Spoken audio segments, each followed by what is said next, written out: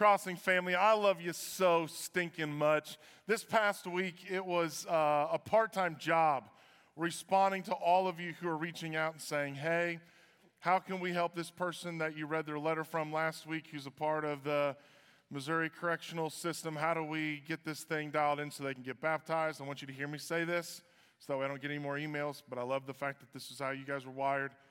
We've been working on it. We are working on it, and hopefully one of these days we'll be able to make that happen. We're navigating stuff with parole officers and all that stuff to be able to make it a reality. But there was a whole bunch of you, and I just kind of love that that's the heartbeat of our church, which was basically like, I'm on my way. Can you tell me where they're at? And we'll just tap the brakes. We're going to get it figured out, and I can't wait to be able to celebrate that moment with you. Before we jump all the way into the message, I want to spend a little bit of time in prayer. I want to pray over two things. First thing is there are two churches today. One is 242 Church up in Michigan. The other one is Mountain View Christian Church in Maryland. They are both starting the sermon series, Weeds in My Garden. And I know the kind of hope and help that could bring in their congregation. I'm excited about that. So I want to be praying for them. I also want to spend a little bit of time praying for all of you who there is somebody in your life that you love, that you care about, that means a lot to you, that doesn't have a relationship with Jesus Christ yet. You might be at one of our locations sitting by yourself because your spouse doesn't come. You might be parents who have fond memories of walking into church holding hands with your kids, but when your kids moved out of the house, it seems like they moved away from their faith. You might be in a spot where you have brothers and sisters or neighbors, friends, coworkers, and you see their life spiraling out of control, and you know that the thing they need the most is an intimate personal relationship with Jesus Christ. And at times you feel like you're losing hope. You feel like you're running out of prayers. And it seems like, maybe one day, but right now it feels like a relationship with Jesus Christ is a long way off. And I just want to, I don't normally do this, but the Message Bible by Eugene Peterson, he just kind of took and made it a little bit more conversational. He has a great way of articulating 2 Peter chapter 3, verse 9. This is how he says it. Don't overlook the obvious here, friends. With God, one day is as good as 1,000 years, and 1,000 years as a day. God isn't late with his promise as some measure lateness. He is restraining himself on account of you, holding back the end because he doesn't want anyone lost. He is giving everyone space and time to change. Here's what I want you to know. God is with you in the waiting. He is with you in the hoping. And he is with you in a desire for your friends and your family members to come into an intimate personal relationship with Jesus Christ. Let me pray with you. God, right now, I just want to pray over Tony and Ben as they lead their churches in this Weeds in My Garden sermon series. I pray that as people reach out to their friends and family members and invite them to a sermon series on mental health, that as they walk into the doors of that church, that there are all kinds of difference makers ready to love on them and care for them and offer them the help and the hope that they need. God, I pray that you would give the people in that church the courage to be honest about what they're wrestling with, and that you'd give the leaders and staff an opportunity and wisdom to speak into those moments, and that this sermon series would not just grow their church, but it would also bring people into their church who thought that all was lost. I also just want to ask you, God, to be with us as we try to be a light in a dark place to the people that we love the most. God, remind us consistently that you love them more than we do, that you care about them more than we do, that you want them in a relationship with you more than we do. God, give us the wisdom to know when to say something and how to say something. Give us the boldness to speak your name clearly. Give us the courage to step into difficult situations, and give us an unwavering hope as we try to be patient. In your name I pray, amen.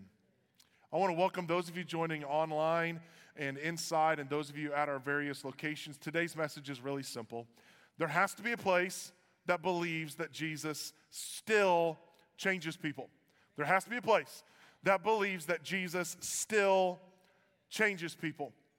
If we're going to make this region the hardest place on planet Earth to get to hell from, This is something that you and I have to believe to the very core of our being.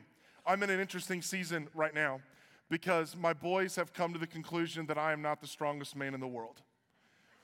They've been on this journey for a while. Fortunately, God made me 6'6", 285 pounds, and so I've been able to go longer than those of you who are only 5 foot tall, right? I had a lot more credibility for a longer period of time. But there's 2 guys who go to our church, and Sam and Max, they're brothers, and my boys are like, yeah, they could take you. And I said, you're 100% right. They'd snap me like a toothpick. And that's really kind of how they normally operate. The question is, can you take them? And I just need you to know, if my boys have met you on the way home, they've asked the question, could you take him? And most of you've lost. That's just kind of how, that's what matters to them, is if my dad gets in a fight with you, no matter how old you are, ma'am, is my dad going to win? And they just got to know. And I'll be honest with you. I knew the day was coming, but it hurts me a little bit that my boys don't think that I could take everybody. And God, as our Heavenly Father, I just wonder if it messes with his heart a little bit when we begin to doubt in his ability to change a person's life. And maybe over time, we have lost a little bit of that belief.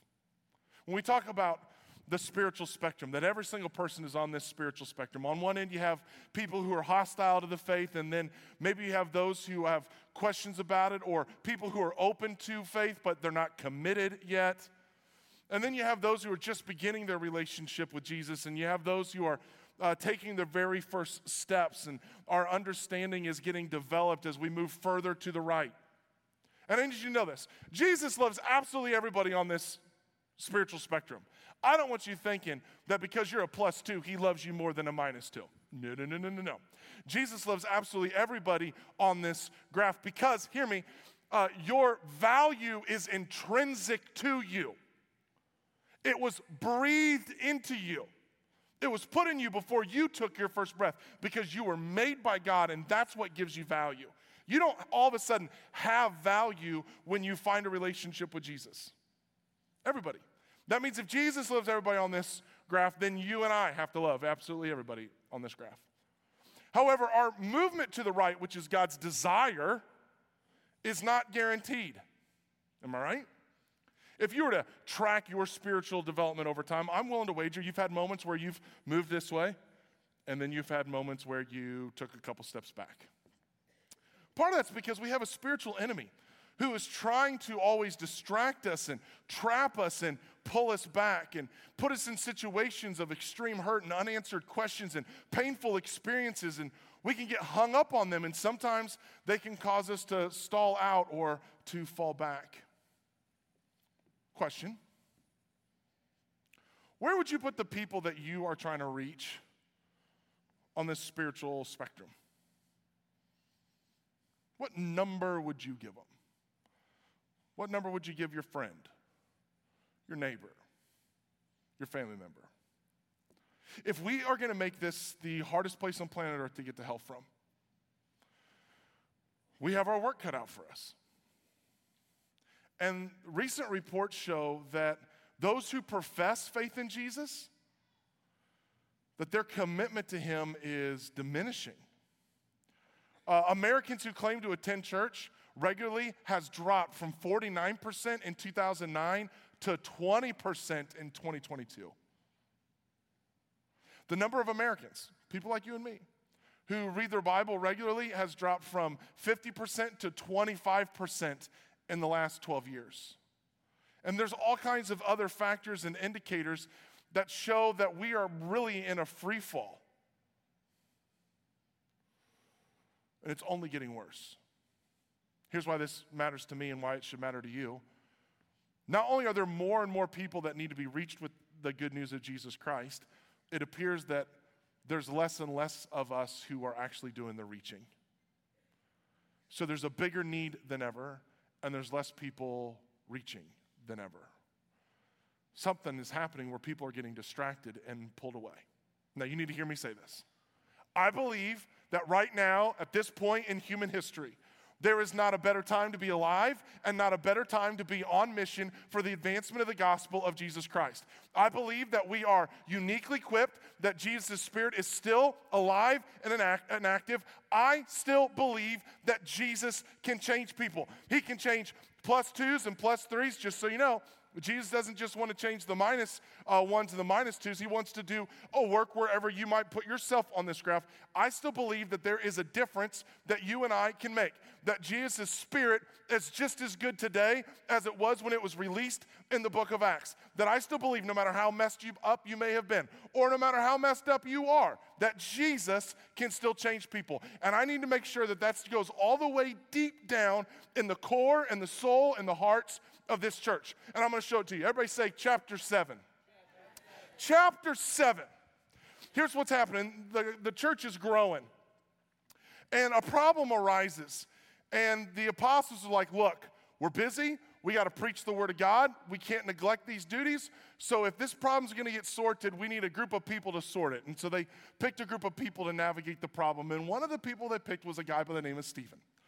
And Stephen was a good dude, and he started preaching when some opportunities arose. And the Jewish people got frustrated about him talking about how the Jewish people had killed Jesus. And he was going, well, Jesus is the Christ, the Son of the living God. Well, they pulled him in front of the system, and they started yelling and screaming at him, and he started preaching back, and then this is what happened.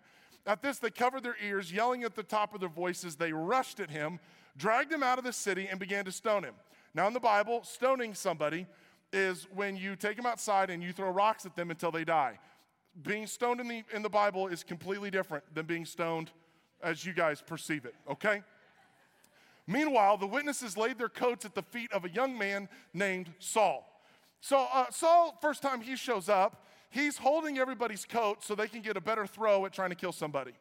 Where would you put him on the spiritual spectrum? That's how he gets introduced, right? Let's keep going. Everybody say chapter 8. Chapter 8. On that day, a great persecution broke out against the church in Jerusalem, and all except the apostles were scattered throughout Judea and Samaria. Godly men buried Stephen and mourned deeply for him. But Saul began to destroy the church. Going from house to house, he dragged both men and women and put them in prison. Okay, where did you have him? Now where did you put him? He starts off holding the coats in chapter 7 of people who are trying to kill a follower of Jesus. Now at the beginning of chapter 8, he is going house to house, dragging men and women and putting them in jail for their faith in Jesus Christ. Where would you put him on the spiritual spectrum? Everybody say chapter 9. Chapter 9. Meanwhile, Saul was still breathing out murderous threats against the Lord's disciples. He went to the high priest and asked him for letters to the synagogues in Damascus so that if he found any there who belonged to the way, that's what Christians were originally described as, the way. Because Jesus is the way, the truth, and the life. These people were going, they're followers of the way of Jesus. They live the way that Jesus would want them to live. He's saying, I've been doing this in Jerusalem, but I want to take this on the road. I want to do a tour. I want to go to Damascus and put men and women in jail there so he might take them as prisoners to Jerusalem. So he's going, I've done it in Jerusalem. Now I want to go to Damascus. I want to do what I've been doing in Jerusalem and Damascus. And then I really don't trust the penal system, the prisons for the men and women in Damascus. So I'm going to take them back to Jerusalem to put them in jail where I can make sure that they truly suffer. This is how he shows up in chapter 9. At this point, on the spiritual spectrum, where would you put him? Some of you right now be going, Clayton, I'll be honest with you. I need a couple more numbers on the left-hand side of your graph. Because I gave my mother-in-law -5, and I don't necessarily want to put her in the same camp as we just put Saul. And I'm also not willing to move my mother-in-law to a -4.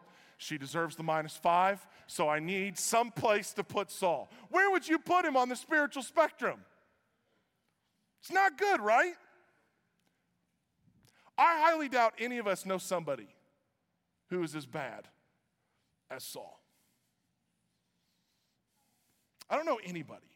I can't think of somebody with a lower number than him. But look at what happens in Acts chapter 9, verses 3 and 6. As he, this is Saul, near Damascus on his journey, suddenly a light from heaven flashed around him. He fell to the ground and heard a voice say to him, Saul, Saul, why do you persecute me? It's an interesting question. Who are you, Lord? Uh-oh, looks like Saul's moving to the right. Saul asked, I am Jesus whom you are persecuting. He replied, now get up and go into this city and you will be told what you must do. 3 things to note here. Did you see them? Here's the first one. Jesus takes ownership of the suffering of his people. Remember what I told you on Christmas Eve services and what I told you last week? Emmanuel, God with us. God is with you in the suffering. He is with you in the pain. He is in the pain of his people. Second thing, Jesus takes it personally how his people are treated. Why do you persecute me? I'm Jesus whom you're persecuting. Saul's like, hold on a second. I was just picking on men and women. And Jesus is like, no, man. When you were picking on them, you were picking on me. Let that be a reminder this year as you treat people, as you interact with people, as you talk to people and how you talk about people, Jesus takes the way his people are treated personally. Not only is he with you in the pain, he is with the people that you are causing pain. How you work, how you treat your boss, how you shine as a light or don't shine as a light, as you get revenge for the grievances and the challenges that you face. Hear me, Jesus is not just with you, he is with them too. Third, did you notice that Jesus is making a move on behalf of a -5? We tend to think that if you do enough right things, if you do enough good stuff, that God will move on your behalf. If I get religious enough or spiritual enough or right enough, Jesus starts showing up once you level up to a +3. But here's Jesus moving on behalf of a -5. But isn't that how it was with you? That he moved on your behalf before you ever moved towards him? Didn't he show up in the busted up places of your life before you ever showed up for him? That Jesus looks out and he sees a -5 and goes, yeah, I could do something even with him. Look what happens in chapter 9, verses 10 and 11. In Damascus, there was a disciple named Ananias. Disciple means a follower of Jesus. The Lord called to him in a vision, Ananias. Yes, Lord, he answered. The Lord told him, go to the house of Judas on Straight Street and ask for a man from Tarsus named Saul, for he is praying. Looks like Saul is on a trajectory, doesn't it? I mean, he was a -5, but now he's praying. People can change. Lord, Ananias answered, I've heard many reports about this man and all the harm he has done to your holy people in Jerusalem. And he has come here with authority from the chief priest to arrest all who call on your name. I wonder what Ananias' thought was about what his conversation with God would have been. Like when God started answering his prayers, I bet he wasn't expecting this conversation.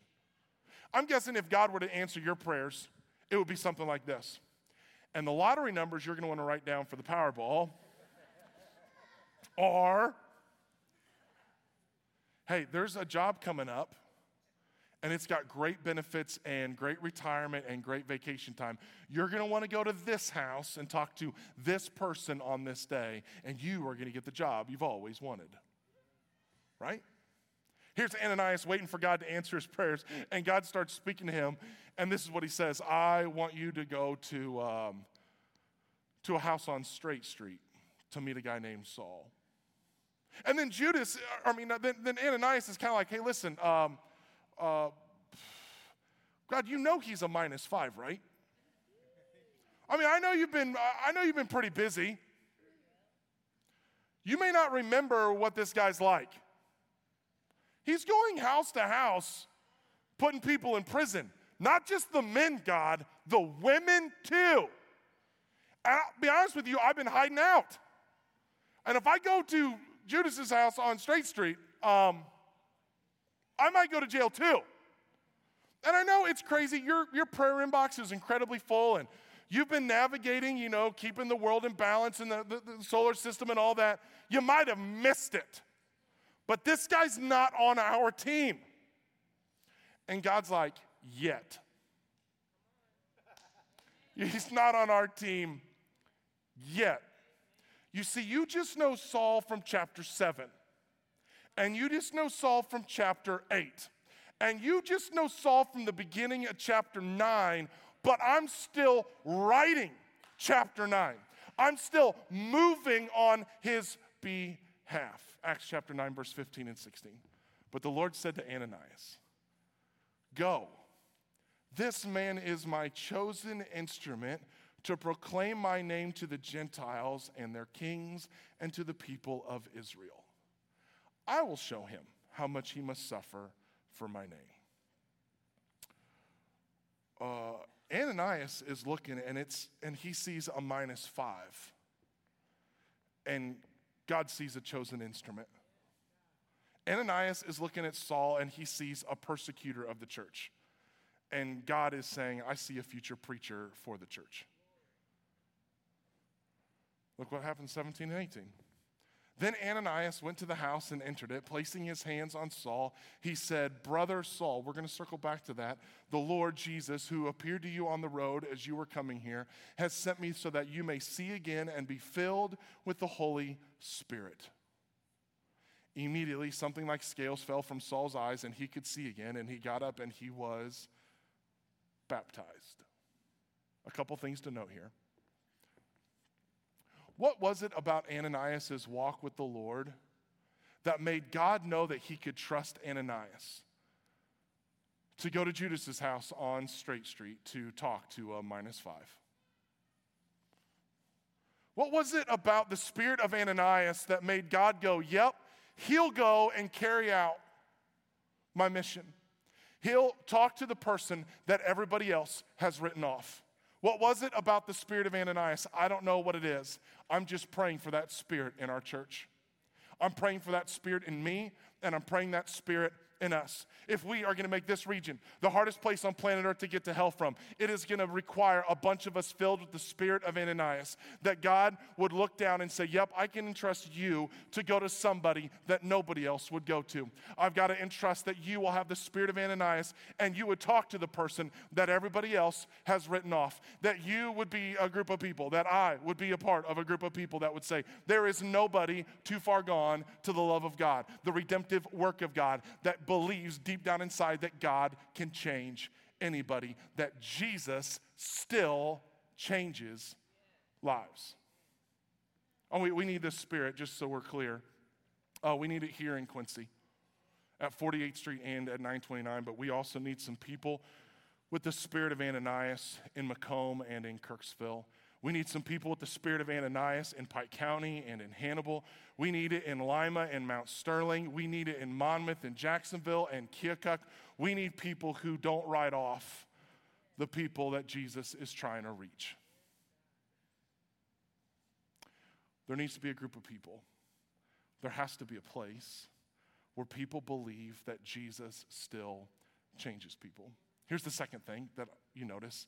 Ananias shows up to the house on Straight Street, and he calls Saul brother. When I was doing my study, that caught me off guard. I was like, this can't be what I think it is. And so I went all the way down into the Greek, and I was like, are we sure that there's not something weird going on here? But no, the word that Ananias uses when he addresses Saul is brother. And what do you think brother means? It means exactly what you think it means. It means brother. It's the same word when they're talking about the familial relationships of James and John and Peter and Andrew. It's the same word that when they ask him, when they're talking to Jesus, and Jesus says, my brothers and sisters are those who do the word of the Lord, who keep my commandments. Those are my brothers and sisters. Think about the compassion of Ananias showing up at a guy who's probably been putting the people that Ananias loves in jail, both the men and the women. And he walks into the room and he says, "Brother Saul." Here's what he's saying. The very same blood that covers me apparently is about to cover you. And if the blood of Jesus covers me and the blood of Jesus is going to cover you, that makes us family. That makes you my brother in Christ. And can you imagine being Saul and hearing that? He has to wonder, what's this guy doing at the house? He has to have heard about what I've been doing. He knows I've hurt people that he cares about. Maybe he's going to show up and get his pound of flesh. He's going to reclaim his rights. He's going to punish me for what I've done. And Saul is waiting there, and all of a sudden Ananias comes in. I wonder what it was like when Ananias said, "Brother Saul." And just like that, a guy who was a -5 in chapter 7 and a -5 in chapter 8 and a -5 at the beginning of chapter 9 gets baptized. So it's at least a 0. Look what happens, verses 19 through 27. We're still in chapter 9. Saul spent several days with the disciples in Damascus, and at once he began to preach in the synagogues that Jesus is the Son of God. So now he is preaching in the very place he used to show up to take people and put them in prison.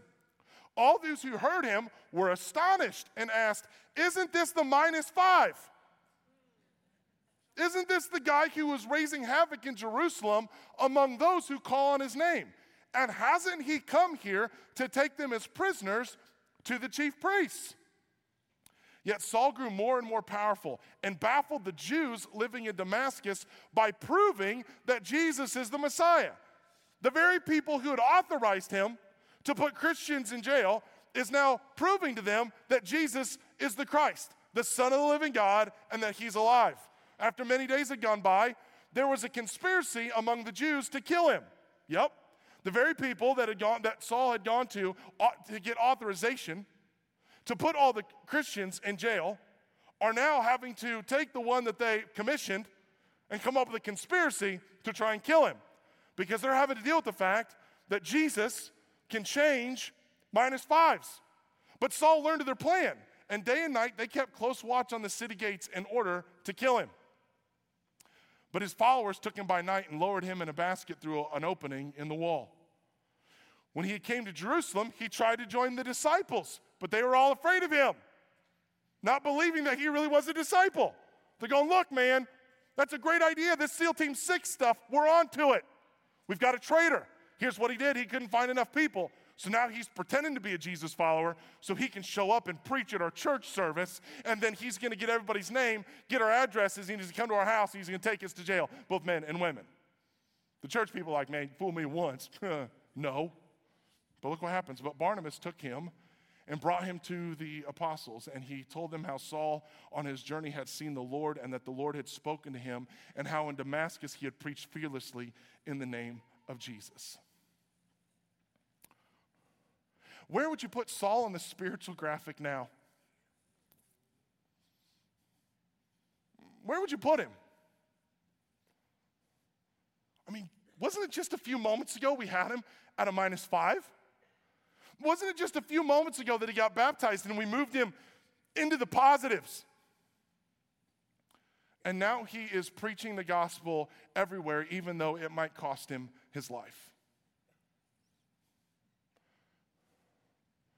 In chapter 7, he was a -5. In chapter 8, he was a -5. And at the beginning of chapter 9, he's a -5. But now you can't stop noticing God's working in his life. God's changing him.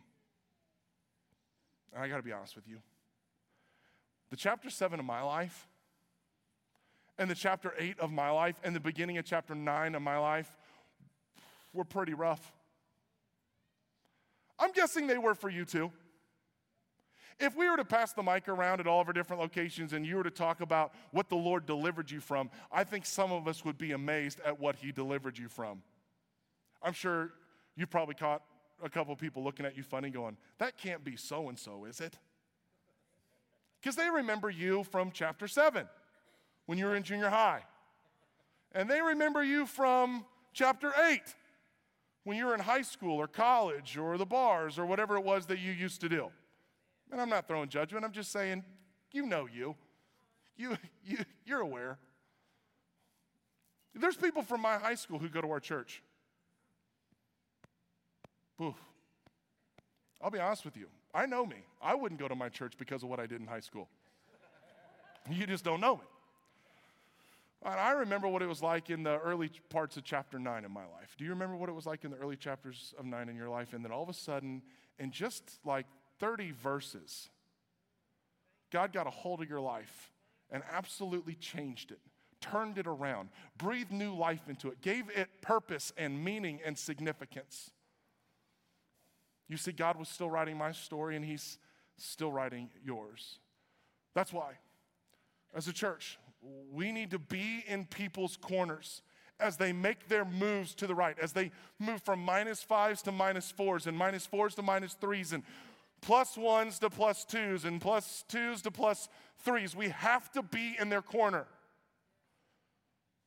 You're going to see and hear a lot of in your corner. It's at the bottom of my emails. It's a part of some of the initiatives that we've been doing here as a church, because as a church, we have to be a place that is in people's corners as they take their step of faith. We have to be. Just like Barnabas and Ananias were in the corner of Saul as he was on his spiritual journey.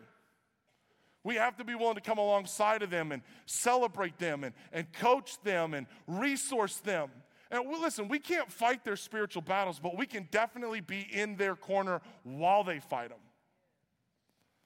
Because just because you're a -5 today doesn't mean that God can't move in a miraculous way tomorrow.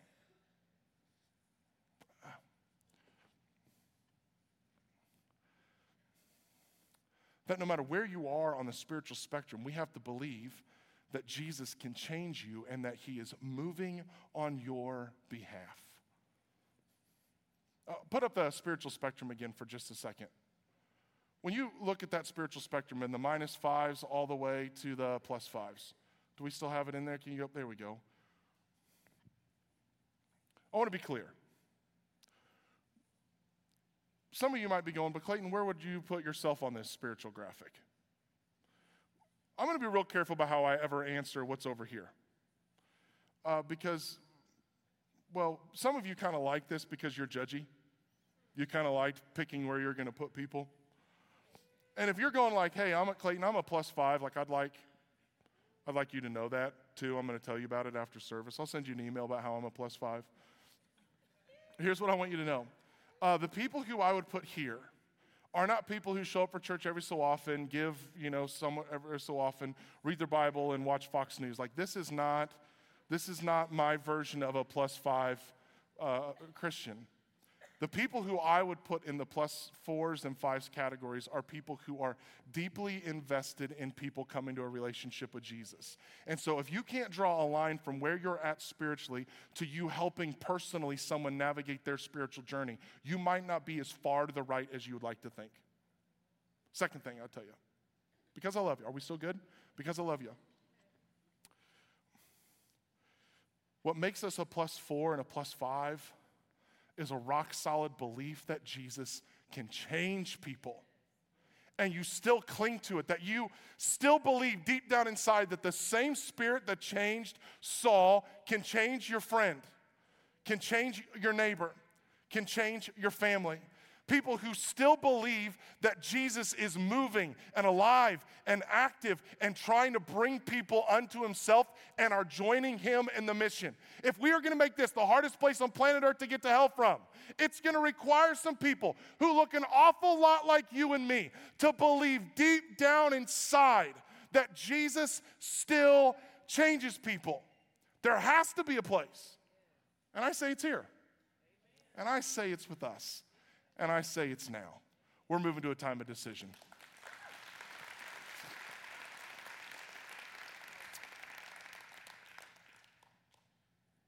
Saul ends up having such a radical transformation, he changes his name to Paul. You may have heard a lot about him in the Bible because there's a lot in the Bible about a guy by the name of the Apostle Paul. In fact, this -5 ends up getting the privilege and opportunity by God to be a part of writing the books of your Bible. And you might be going, maybe God gave him a page. No. Okay, well, maybe God gave him a book. Well, books. Check this out. This guy who was a -5 that everybody else would have written off, he wrote the book of Romans, 1st and 2nd Corinthians, Galatians, Ephesians, Philippians, Colossians, 1st and 2nd Thessalonians, 1st and 2nd Timothy, Titus, Philemon, and depending on where you land on the spiritual spectrum, well, not really on the spiritual spectrum, on whether or not he wrote Hebrews. Here's what that means. Most of the New Testament was written by this guy. Here's what this means. Almost every single week at our church, we talk about, we use Scripture. And almost every single week, one of the Scriptures that we use is out of one of those books. Which means that every single week, God uses a -5 to build your faith. Crazy. You're going, well, I mean, are any of these verses good? Oh, yeah. Listen, keep in the context what I just told you about Saul. It just changes how you hear him when he writes Romans 8:31. If God is for us, who can be against us? The guy who was a persecutor who became a preacher, who had to find a hole in the wall and get lowered in a basket. It's when he says, if God's for you, who can be against you? It's this one. Romans 5:8, one of my top 10 favorite ones. But God demonstrates his own love for us in this: while we were still sinners, Christ died for us. It hits different when you know he's the one who wrote it. Because he's going, I was a -5, and God moved on my behalf. When you get to Philippians chapter 4, verse 19, and you hear him say, and this same God who has taken care of me will supply all of your glorious riches, which have been given to us in Christ Jesus. When you find yourself in 2 Corinthians, like my favorite verse in the Bible, 2 Corinthians 5:17, therefore, if anyone is in Christ, he is a new creation. The old is gone, the new has come. It hits different when you know that he was the one who wrote it. He's saying, look, the old me is gone. The -5 in me is dead. I've been made new in him. That's the gospel message. Paul's going, that's me. That's what he did in me. You wouldn't believe when you read the New Testament that he let me write it. Because if you'd have known me when I was in chapter 7 or chapter 8 or the beginning of chapter 9, you wouldn't have believed that God would allow me to write the book that comes right after it. Now, I'm going to take you all the way through this chunk of scripture that he leaves in 2 Corinthians 5:17 because it has something for those of you who are saved and those of you who don't have a relationship with Jesus yet. So come here. Verse 18. All of this is from God, who reconciled us to himself through Christ and gave us the ministry of reconciliation. That God was reconciling the world to himself in Christ, not counting people's sins against them. And he has committed to us the message of reconciliation. We, Christians, are therefore Christ's ambassadors, as though Christ were making his appeal through us. We implore you, on Christ's behalf, be reconciled to God. Check out how he did this. God made him who had no sin to be sin for us, so that in him, Jesus, we might become the righteousness of God. Here's what Paul's saying. I've been made new. How did the old going away and the new coming into my life, how did that happen? He said, well, God made him, Jesus, who knew no sin, to be sin for us. So here's what happened in my life, and here's what happened in your life. And if you don't have a relationship with Jesus, here's what could happen for you. God took all of Clayton's sin, all of it, all the sin that I've committed in my past, and all the sins that still are ahead of me. He took all of it. And he took it off of my life, off of my shoulders. And he laid it on Jesus on the cross. Jesus, who knew no sin, who had never sinned, became my sin on the cross. And in doing so, God was able to take the perfection of Jesus and pull it off of his shoulders and put it on mine. So through the cross, I get treated like Jesus as if I'd never sinned. And Jesus got treated like me and carried my sin. Jesus got my punishment so I could have Jesus' reward. And God did all of that on my behalf before I ever moved in his direction. God did all of that before I ever gave $1 to the church or to advance the mission. He did it before I ever showed up for church. He did it before I ever read my first Bible verse, before I ever memorized one, before I ever became a preacher, before I ever started to serve. He did all of that before I took my first breath.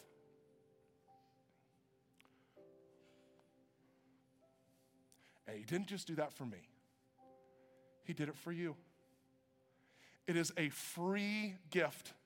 It is a grace that he has poured out on your life. Everything else we do is a response to that. We're going, if he did that in my life, I'm going to give my life to him.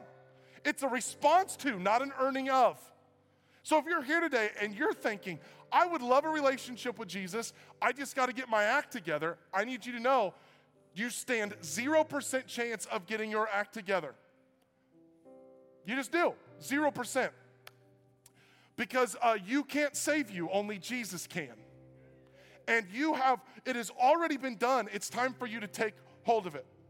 And so if you're here today and you've never started a relationship with Jesus Christ, in a few moments, when the people around you stand and some of them come up to the steps, I'm going to encourage you to go over to the baptistry, and there's going to be somebody there who wants to talk with you about what that relationship looks like. To the rest of you, the Christians in the room, come here for just a second. This is what's been done on our behalf. And because of that, God has given you and me the ministry of reconciliation. So here's what I'm going to ask you. Who are the people in your life that you know need a relationship with Jesus? And you might be going, man, this is so good because I can't wait for somebody else to talk to my friends about Jesus. He gave us, you and me, the ministry of reconciliation. Maybe you'd come up and you'd just pray for them. Maybe you'd pray for God to give you some words or create some opportunities for you to point them. Maybe you just need him to just rekindle inside of you a desire that deep down inside he can change people, that Jesus still changes people. Because maybe you've started to think, well, God moves in everybody else's life, but he's probably never going to move in theirs. Would you stand with me? God, we're coming to you because we either believe or we want to believe that your Spirit is still moving, that your word is still active, that it's not over, that you're not done, that you are still writing our story. And God, we're coming to you, asking you to increase our faith, increase our boldness. God, to the brothers and sisters that are in this room that don't have a relationship with you yet, that haven't trusted you yet, God, thanks so much for bringing them here. Help us to love them and lead them well. And God, give them the courage to at least start asking the questions that have been rolling around in their head. God, solidify in us that there is nobody too far gone, that there's no sin and no sinner that you can't save. In your name I pray, amen.